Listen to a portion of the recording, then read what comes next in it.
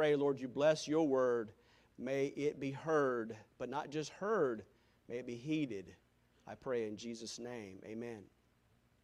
I heard of a pastor who was going to sell a horse. Going to sell a horse to his neighbor, but in training that horse that the pastor had, he gave it 2 commands. The first command was praise the Lord, he would go. The second command was amen, he would get it to stop. His neighbor really wanted the horse, but the pastor was a little reluctant because he had trained it so well to say praise the Lord, it would just go, and say amen, it would stop. But this man had been working with horses for years and years, and he said to the preacher, hey preacher, I know you got your little cliches and your little spiritual language you give to the horse, but you know what? I've been working with horses forever. I can break this horse. So the preacher said, okay. If you really want this horse, I'll sell it to you. And he said, well, I'll tell you what, let me try it out. Let me get on it and ride it. And he got on it, and the horse wouldn't go, and the horse wouldn't go, and the horse wouldn't go. And under his breath, the preacher said, praise the Lord. And the horse went. And it just, it was like a shot. It just went. The sad thing, it was going towards a cliff. And this neighbor said, stop. Whoa. He pulled on it. He did everything he could do. He stop horse, stop horse. And finally he said, amen. And right before it got to the cliff, the horse stopped. And he was so glad. He said, praise the Lord. Oh, how important our words are. How important our words are. Here we have, of course, the biblical account, and I don't like to use the word story because that kind of talks about things that didn't really happen. The biblical account here of Moses, of course, and the children of Israel after God had led them, of course, out of Egypt.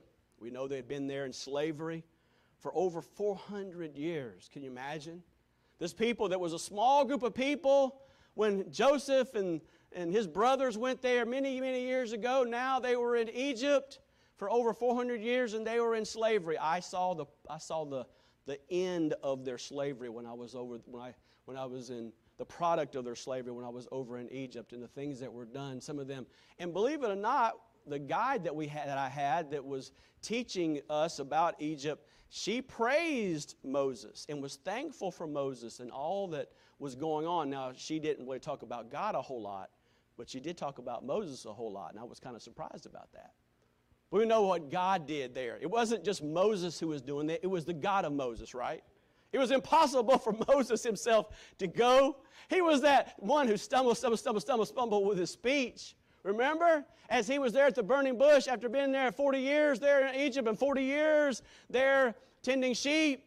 And God came to speak to him in that burning bush, and he gave excuse after excuse after excuse why he really didn't want to go and go back to Egypt because he was not prepared. He was not eloquent of speech.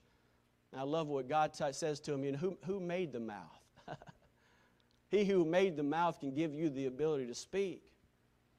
And God used Moses through those horrible but yet glorious plagues to deliver his people out of bondage in Egypt. Of course, they left, and that was just the beginning of their sorrows. They didn't just leave and everything was great. They had to cross a Red Sea. And Pharaoh, I'm sure from hearing all types of complaints from his people, I don't know if it's like the Cecil B. DeMille version, whether his wife said something to him. Who knows? But he was upset and angry and frustrated, and he decided he was going to destroy those Israelites who'd done so much damage, taking the life of the firstborn and their God. He was determined to destroy them. He was determined to drive them into the Red Sea, to defeat all of those. How dare these Hebrews come into our land and make a mockery of us? And so that's what he did. He was driving them. But God was on the side of the Israelites, wasn't he? You know what, dear friend? God and you make a majority.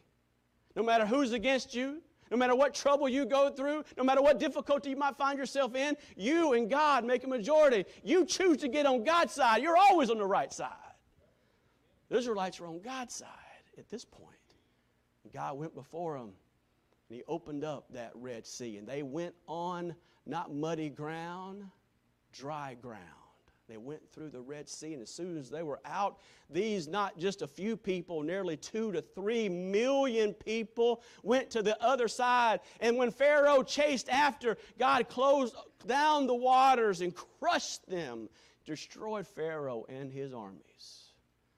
And so what did they do when they got done with this?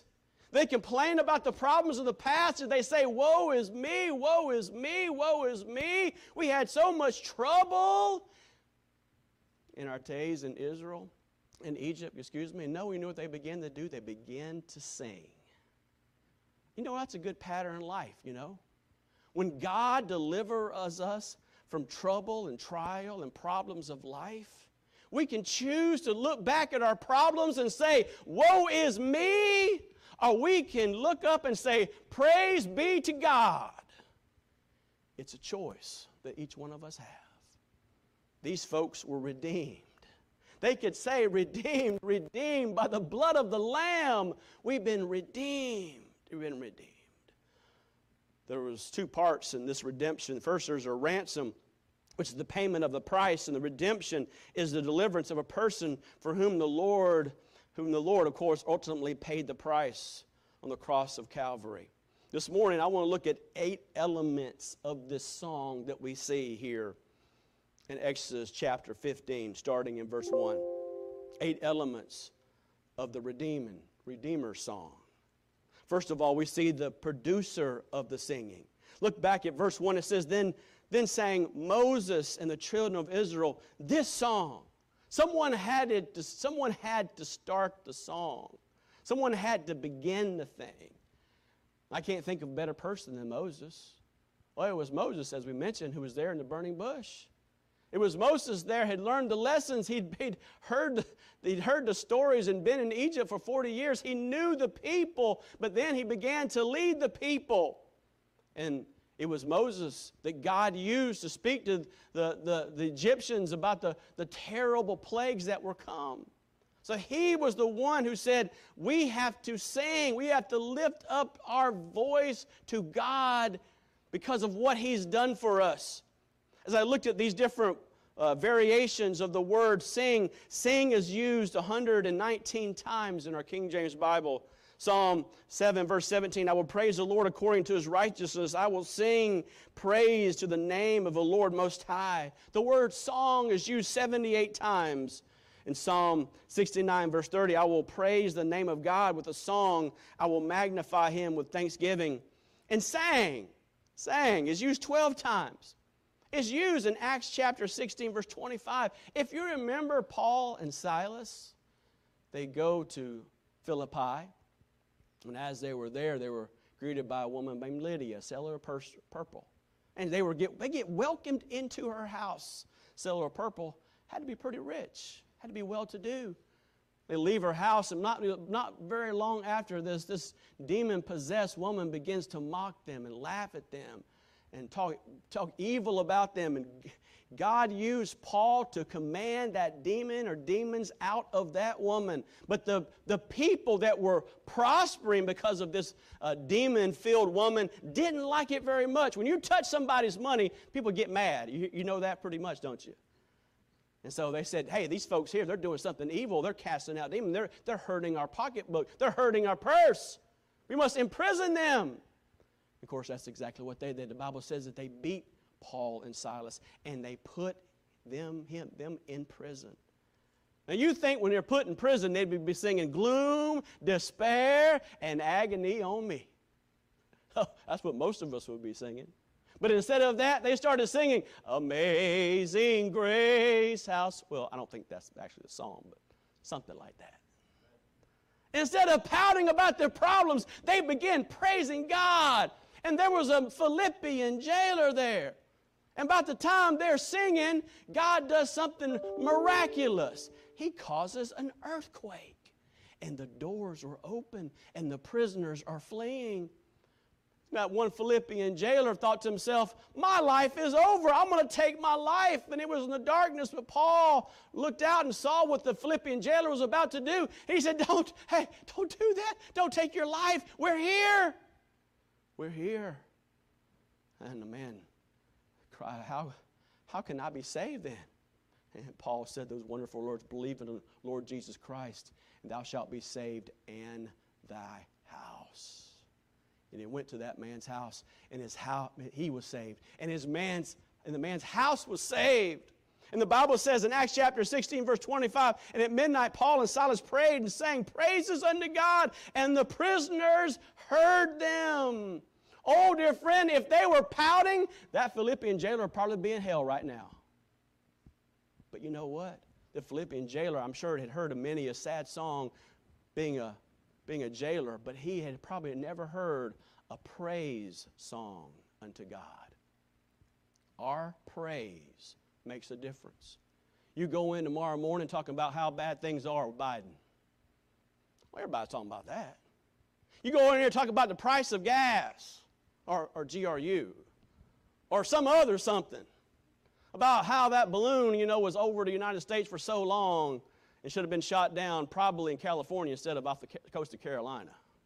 You go in and talk about how bad things are, how sad things are. Everybody's talking about that silly stuff, but you get up in the morning and you start singing, great is thy faithfulness, O God my Father. They're going to look at you like you're something crazy. Maybe you're something different. Or you're not just somebody who comes every once in a while and invites them to a revival. You're not just somebody who puts the Bible on their desk. You actually are different. One of the things my first pastor said to us, he said, young men, don't be dumb, be different. Oh, that we were different. Oh, that we weren't just every Monday morning or every Tuesday morning talking about the prices and the problems and the politics of life. Those are always going to be an issue in life. What if we got up and started praising God? I was thinking about what God has done for you. Hasn't He done something for you? Hasn't He saved you from your sin? Hasn't He have you here in church instead of a hospital or jail this morning? Don't everyone in this room looks like you had a good meal in the last 24 hours. Some of you had some this morning. We're all doing good. You got food in your refrigerator. Most of you have jobs. God has blessed your life. God has blessed your life. The producer of the singing was Moses. He started it out. Sometimes you might have to be that producer in your family. The person who says, you know what, honey, instead of pouting about the fact that we don't have the money to pay the bill, let's sing and praise God.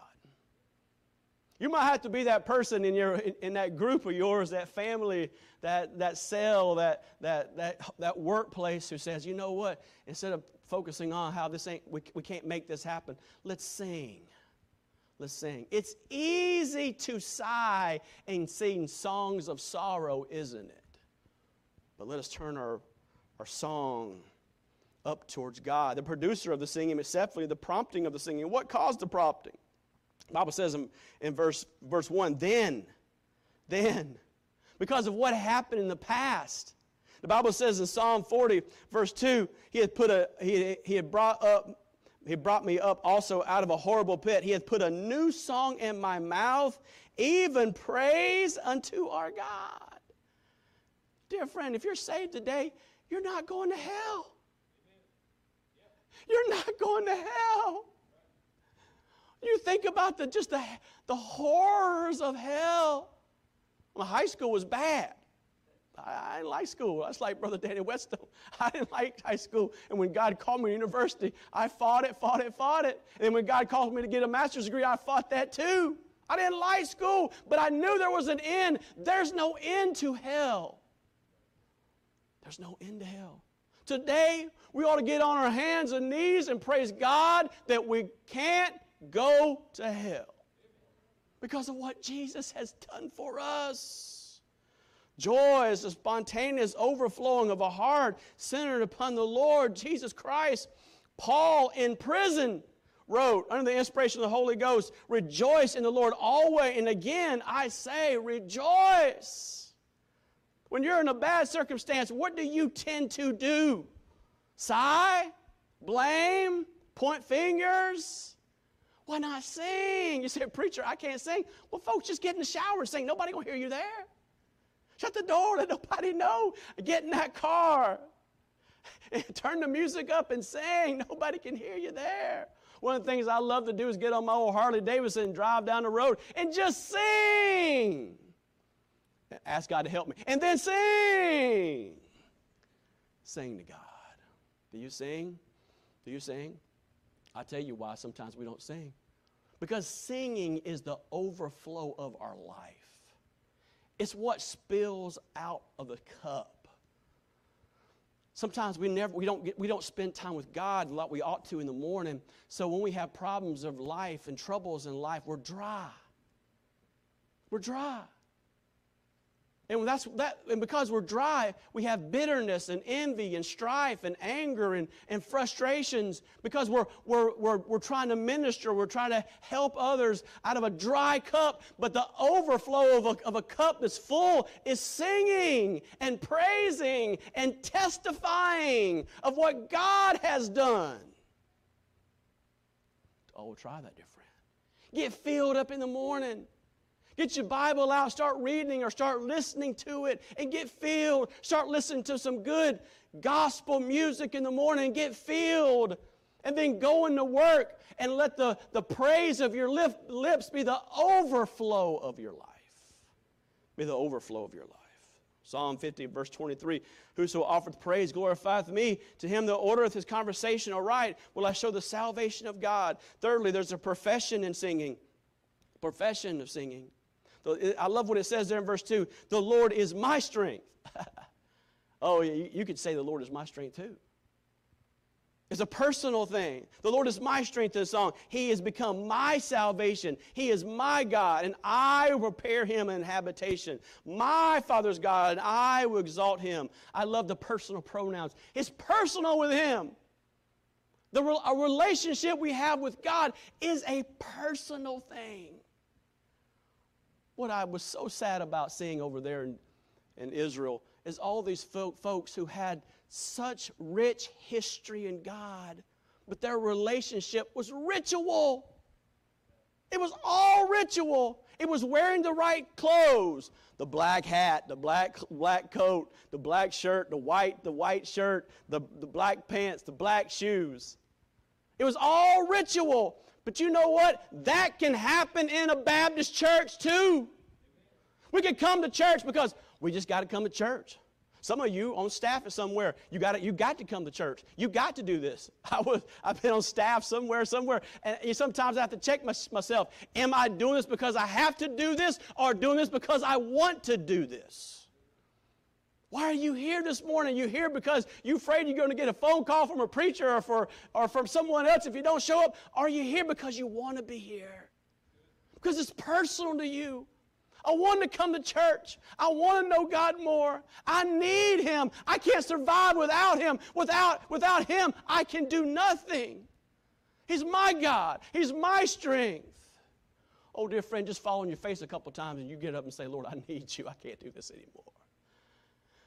That's what God in his mercy sometimes allows us to do, to fall straight on our face in failure.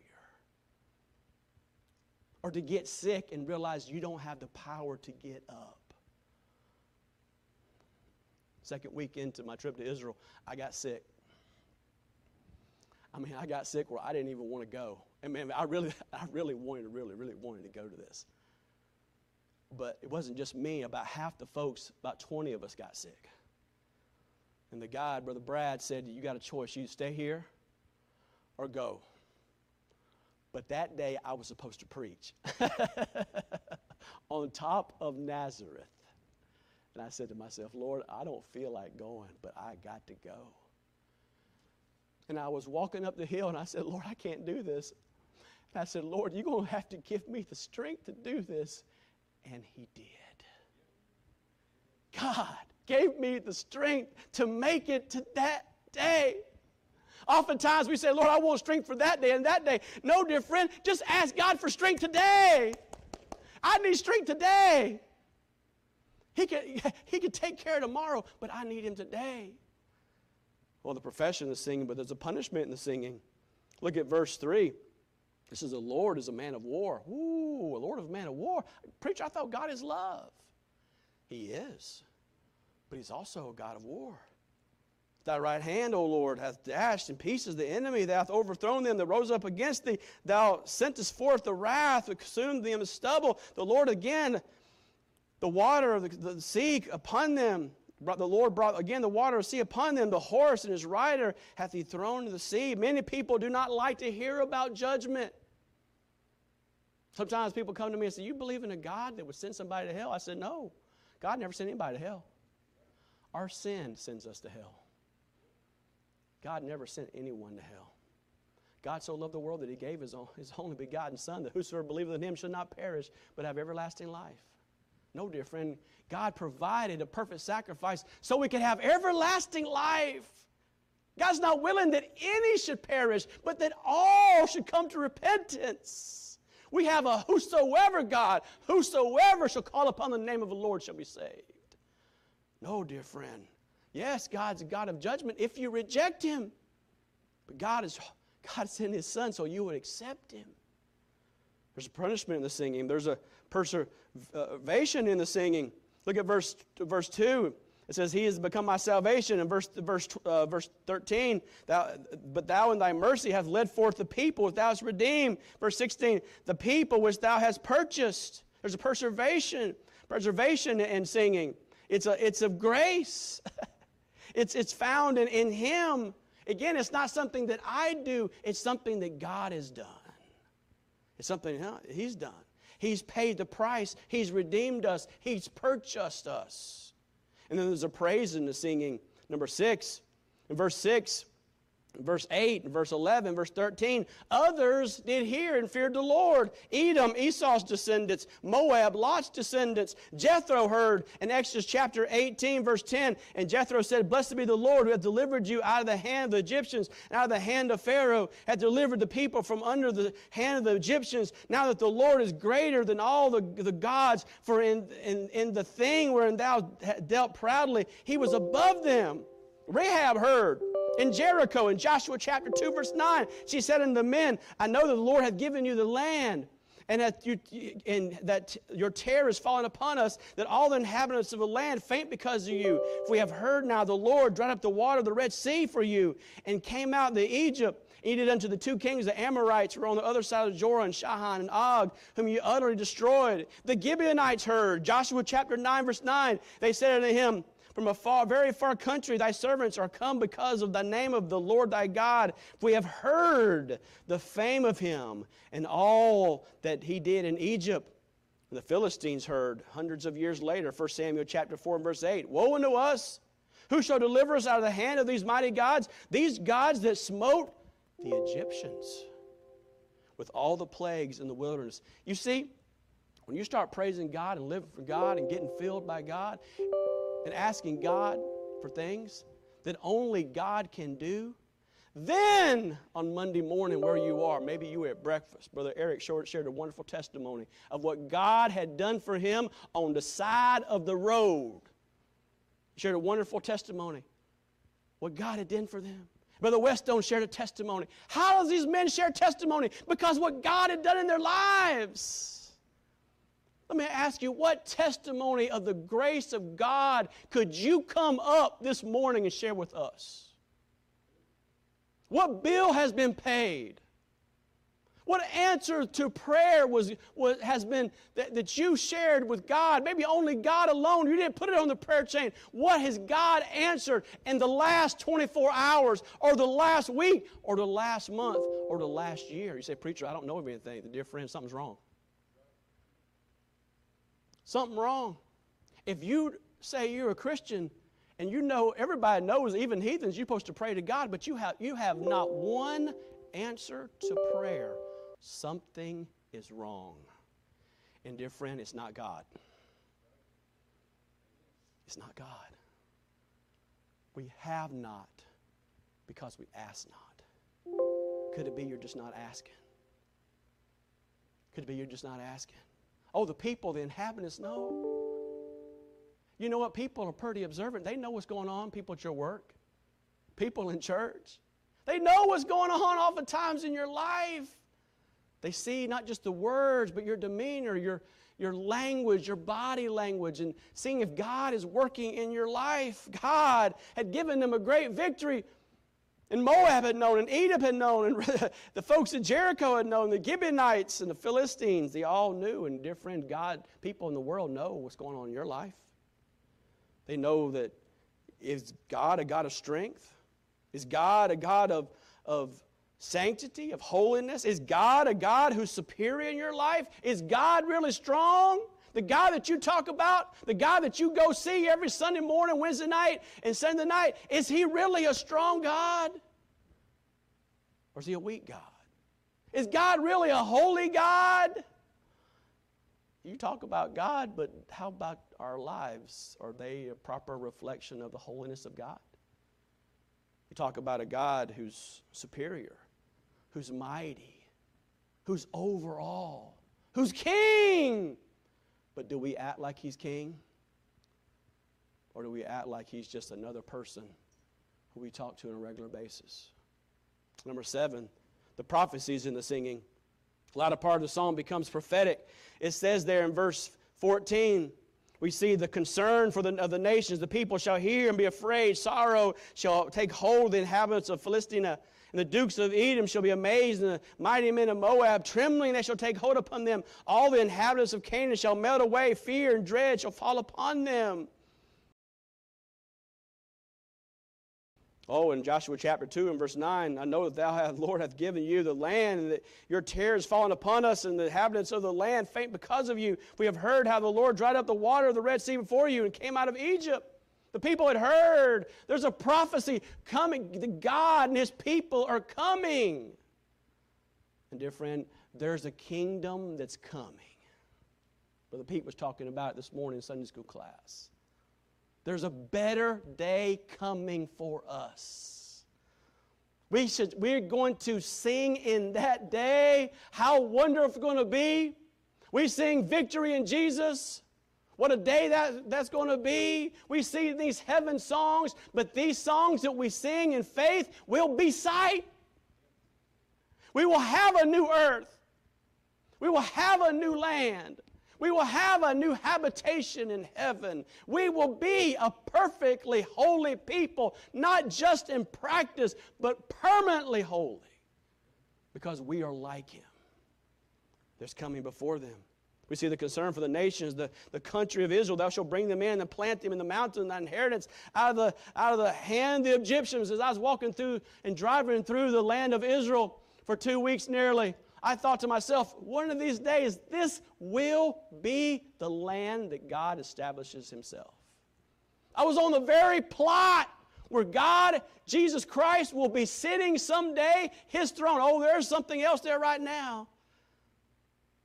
But dear friend, one day Jesus Christ is going to come and rule and reign in this earth for 1,000 years. He's going to be there. He's going to be there, and we're going to be there with Him.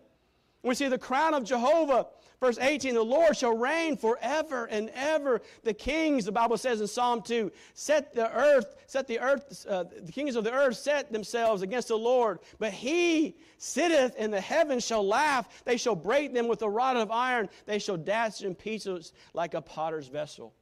All the day, the people on this earth, the presidents and the prime ministers are all trying to conspire and manipulate and make everything and juggle around where we're going to be and what we're going to do. God just sits up and laughs. All the things that you kings do, it's nothing. As I've said before, they think they're ahead 3 or 4 steps in checkers. God's playing checkers. He's way ahead of everybody. I know how this thing began. I know how this thing is going to end. You do everything you want to do, but it's going to end just like He says it's going to end in His book. I was there on Tel Megiddo as I showed the pictures. And Tel, again, is just another word for saying civilization after civilization and civilization. And as I looked out in that valley, the valley of Megiddo, and it's a wide valley, and above it you see in the distance other mountains where Barak and and Deborah fought, and where Saul and Jonathan were killed, these other places of biblical history, I looked out in this vast valley and I thought the greatest battle in the history of the world is going to be fought right here. And I'm going to be here because I know Jesus. And you're going to be there if you know Jesus. It's going to be there. What did all that do? Ultimately, it caused a prophetess to sing. Look at verse 20. Miriam the prophetess, the sister of Aaron, took a timbrel in her hand, and all the women went out after her. The timbrels were with the dances, and Miriam answered, "Sing ye unto the Lord, for ye have triumphed gloriously." Moses, in his song and his praise to God, impacted Miriam to the place where she wanted to praise. What you do in your life with your lips and your praise or your pouting impacts everybody around you. You can leave from this place and say, "Oh, me, where are we going to go eat?" Or we can go from this place and say, "Oh, what a wonderful God we serve. Oh, how wonderful God is. How great God is. How wonderful God is. How faithful God is. How merciful God is. How gracious God is." Oh, if we just get those things in our hearts and lives and our eyes are turned up, it will affect other people. But dear friend, you walk out of here and start pouting, "Oh, preacher, he went kind of long today. Oh, preacher's kind of riled up today. Oh, man, preacher, I wish you'd preach on something besides that. Singing's not my thing. I'm kind of hungry." It's easy to get inward focused, isn't it? It's easy to get outward focused, isn't it? But where we need to get is upward focused. We sing that song around here. Turn your eyes upon Jesus. Look full in his wonderful face, and the things of earth will grow strangely dim in the light of his glory and grace. It was Monday before I was getting ready to go on my trip from Greenville, Spartanburg to Newark, New Jersey to Tel Aviv, Israel. I got up in the morning. I was at my dad's house, downloaded the app for United, looked at my check-in time, got everything figured. Wasn't long, my daughter texted me, "When are we going to go eat breakfast, Dad?" I was like, well, I was thinking she was going to sleep in, but I guess not. Free breakfast on Dad today. Okay. Okay, I got to get up. My dad wants a biscuits and gravy from Hardee's first. Okay, that's important. Biscuits and gravy from Dad first. Coffee, bring it back. Okay, where do you want to go, daughter? I want to do this. I got to go to Walmart. I got to get some things for school. Oh, yeah, I get a few things for my trip. But I'm thinking about that time that I saw that app and that time that I saw it, and I keep thinking, okay, I got to be there, and my daughter's getting all these things. She's getting registered for school, and I'm thinking to it. I'm in the car, and I'm waiting for it, and I'm waiting for her. I'm saying, please, I didn't want to call her, but I was like, come on, I like to get places early. And she finally came out, and I said, okay, we got to go. And we got there at the exact time that I thought I was supposed to be there. And I walked up to the lady, had a big old bag and two smaller bags, and I got up and said, "I'm ready to go." And she said, "Sir, where are you going?" I said, I'm going to Newark, New Jersey. She said, "The doors are shut. You ain't going." I said, "What? 3 o'clock?" She said, "Boarding at 3 o'clock." I said, No. This ain't happening. No. Boarding at 3 o'clock. I said, "No, you said boarding at 3 o'clock. You should be here at 1 o'clock. Oh, my soul. At that moment, something hit me like fear, like I hadn't had in a long time. I thought to myself, I've just ruined my whole life here. I felt my whole life was like over. I've been looking for this trip to Israel, been talking about going to Israel. I ain't going to Israel. So I began to beg the lady, "Hey, is there any way? Is there any plane? Is there somehow, some way I can get to, I gotta be in New Jersey because the flight is leaving for Tel Aviv at 11 o'clock. How can I get there?" And she says, "Well, I don't know. I'm not sure." And I said, "Well, what else can I do?" She said, "Well, go online, start talking to her, this lady."